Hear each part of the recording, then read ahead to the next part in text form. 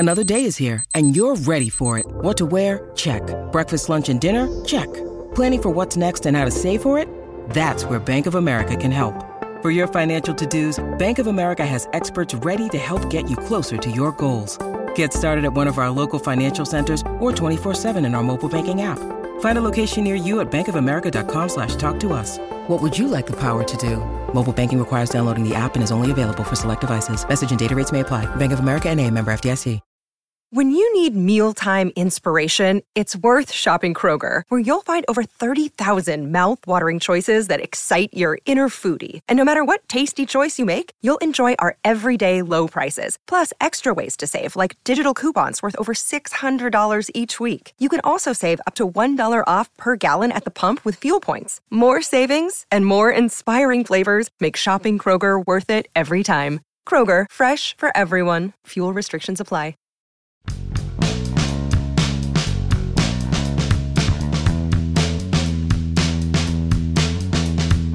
You want to hear an even uglier baseball thing than what the Pirates have done this past week? Well, I've got it topped pretty easily as of late last night. Good morning to you. Good Friday morning. I'm Dejan Kovacevic of DK Pittsburgh Sports. This is Daily Shot of Pirates. Comes your way bright and early every weekday morning. If you're into football and or hockey, I also offer up daily shots of Steelers and Penguins right where you found this. The Pirates lost to the Brewers last night. 12-0 was the final count. 38-3 for the 3-game series sweep by Milwaukee. 146 for the team batting average for the Pirates. What am I missing? 0 for 17 with runners in scoring position. Everything has gone wrong. Everything since the Adam Frazier trade. In fairness, everything had gone wrong all season against the Brewers, so there's no change in that context. And whatever. You can live with that stuff because you know what the plan is anyway. You don't know about the execution, but you know what the plan is. And you can live with, hey, in a year or two, this prospect or that prospect will be arriving, or Brian Reynolds and Brian Hayes, and you can add a couple of guys on. What kills you as a baseball fan in a place like Pittsburgh, where the revenues will always be limited regardless of who the owner is what happened with Los Angeles last night, where you saw the Padres, who are based in a market that is the size of Pittsburgh, a little bit smaller actually, and where the ownership made up their minds with Fernando Tatis Jr. and Manny Machado and a handful of other guys to go for it. That's it. We've got a group of prospects we've been waiting on for a while. Here they are. They've made it. Let's do it. So the Padres step up. Ownership steps up. The fans step up. Petco Park's always packed. Revenue comes in. Nice-sized local TV contract. So you're making the most of the market that you're in. You're doing everything right. The Padres are going after Max Scherzer, the big target on the trade market. The big target. And the Dodgers, who have literally infinite funds based on the unbelievable scope of their local TV money, and to an extent the local ballpark money, but really about the TV money, can do anything they want. Now, to their credit, they do maintain a strong minor league system.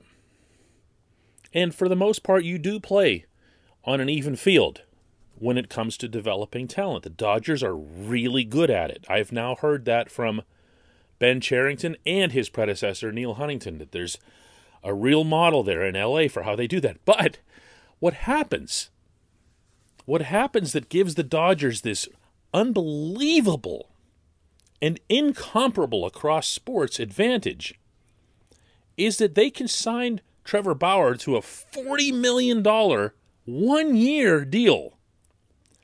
And it goes kablooey, which it did because of the accusations that currently have Bauer semi-suspended. He's still getting paid, but he's not playing. And that's something that would destroy any other franchise. You'd have $40 million idle dollars on your payroll. To the Dodgers, it's nothing. They just go and they add Scherzer and Trey Turner and anybody else they want, basically. Oh, we don't have Bauer? Okay. Oh, wait, it looks like the Padres in our division are trying to get Scherzer. Well, we can't have that. So they go into their minor league system, which they don't even really need to use because they can buy up anybody they need to fill the diamond. And they give up a bunch of prospects because they don't mean as much to the Dodgers because they can just go get Mookie Betts. And there it goes. There it goes. Padres end up going for Daniel Hudson instead from the Nationals, one of baseball's better relievers. Guy that pitched here, of course, briefly. Not well. And the Dodgers' payroll, once all this is formalized and completed, for this year will be $307 million. Now, I could put that into terms of what the Pirates' payroll is, and I will in a second. But that doesn't matter. That doesn't paint the real picture here. The Dodgers will be at $307 million, the second highest team in baseball. Are the Red Sox at $205, almost $100 million gap between the Dodgers and everyone else. And people will come back with luxury tax is really working. The luxury tax doesn't work. Anytime any team has wanted to blow up the luxury tax, they've done so. They say, heck with it. They get consumed with the moment. We'll end up paying the tax. They don't care. Why? Because they have infinite funds. You know what? On one hand, good for them and yay America and whatever else here. The fact of the matter is other teams aren't playing by the same rules. That is the essence of fairness in sports, is that you start out with the same system, with the same chance. There is a reason that the National Football League, the National Hockey League, the National Basketball Association, Major League Soccer, every other entity in North America at the highest level, professionally, has a salary cap system. Understand when I say that, it's salary cap system. Because normally, especially in Pittsburgh, the reflex is to say, what about a floor? You got to get the cheapskates like Bob Nutting to spend up to... There's no such thing. A salary cap system produces a range of $20 million between cap and floor. Never even has to be said. Never have to state the word floor. A $20 million range exists in the NFL. A $20 million range exists in the NHL. A $20 million range exists in the NBA. And if you put in a cap system into baseball, there'd be a $20 million range. Oh, also, greatly expanded revenue sharing so that every team can afford to be in that range. Bob Nutting is passionately in favor of a cap system to break up another myth that's out there. He and Travis Williams would throw themselves in front of moving vehicles to have a cap system in baseball because the Pirates would be able to compete fairly. The Pirates would benefit immensely, and so, by the way, if it helps convince you, would their bottom line. But nothing happens. Nothing happens. When these stories occur, even as big as the one last night, watch the complicit reaction of the national baseball media. They start cheerleading. Sounds like they're cheering for a team, and they're not. They cheerlead for excitement regarding the transaction. Ooh, look what the Dodgers did. Who's gonna beat the Dodgers? That kind of stuff. As if this is good for the health of the game. The same way you'll see these guys type things like, well, that's just the natural of order things. You know, that happened when the Mets started spending money. This is how it's supposed to be. The big, bad Mets are back and spending again. Things are normal. This is what they see. This is the world that they live in. And by the way, for the most part, this is what they're surrounded by because these are the markets that they're working in. Good luck trying to convince anyone in New York or Los Angeles that there's anything wrong with baseball anywhere else. Because what they see, what they hear, and what they read is constant passion and enthusiasm from the fans, from the local media that are there. They walk into nothing but packed ballparks of people who just hang on every pitch. They don't come here. They don't go to Kansas City. They don't go to Cincinnati. They don't go to even places like Milwaukee, where the Brewers are in first place. They stay right where they are. And that's what their surroundings are. It's funny. Rob Manfred focuses on all kinds of little things, mound visits remaining, and the length of the game, starting the 10th inning with a runner at second base, because that's going to be the thing that makes baseball more nothing makes baseball more fun for a fan than to have a team to cheer for that has a prayer of winning. That is number one. Go back to 2013 and 15 here in Pittsburgh and look at the number of kids who were engaged with Andrew McCutchen and that whole team. They didn't just turn on TV one night and say, boy, I'm really glad this game is 2 hours and 58 minutes instead of 3 hours and 7 minutes. You know what? I really feel like I like this sport right now. No, they started to fall in love with their Pirates. That's all that happened. I could do this forever. This one just burns me up. When we come back, just one question.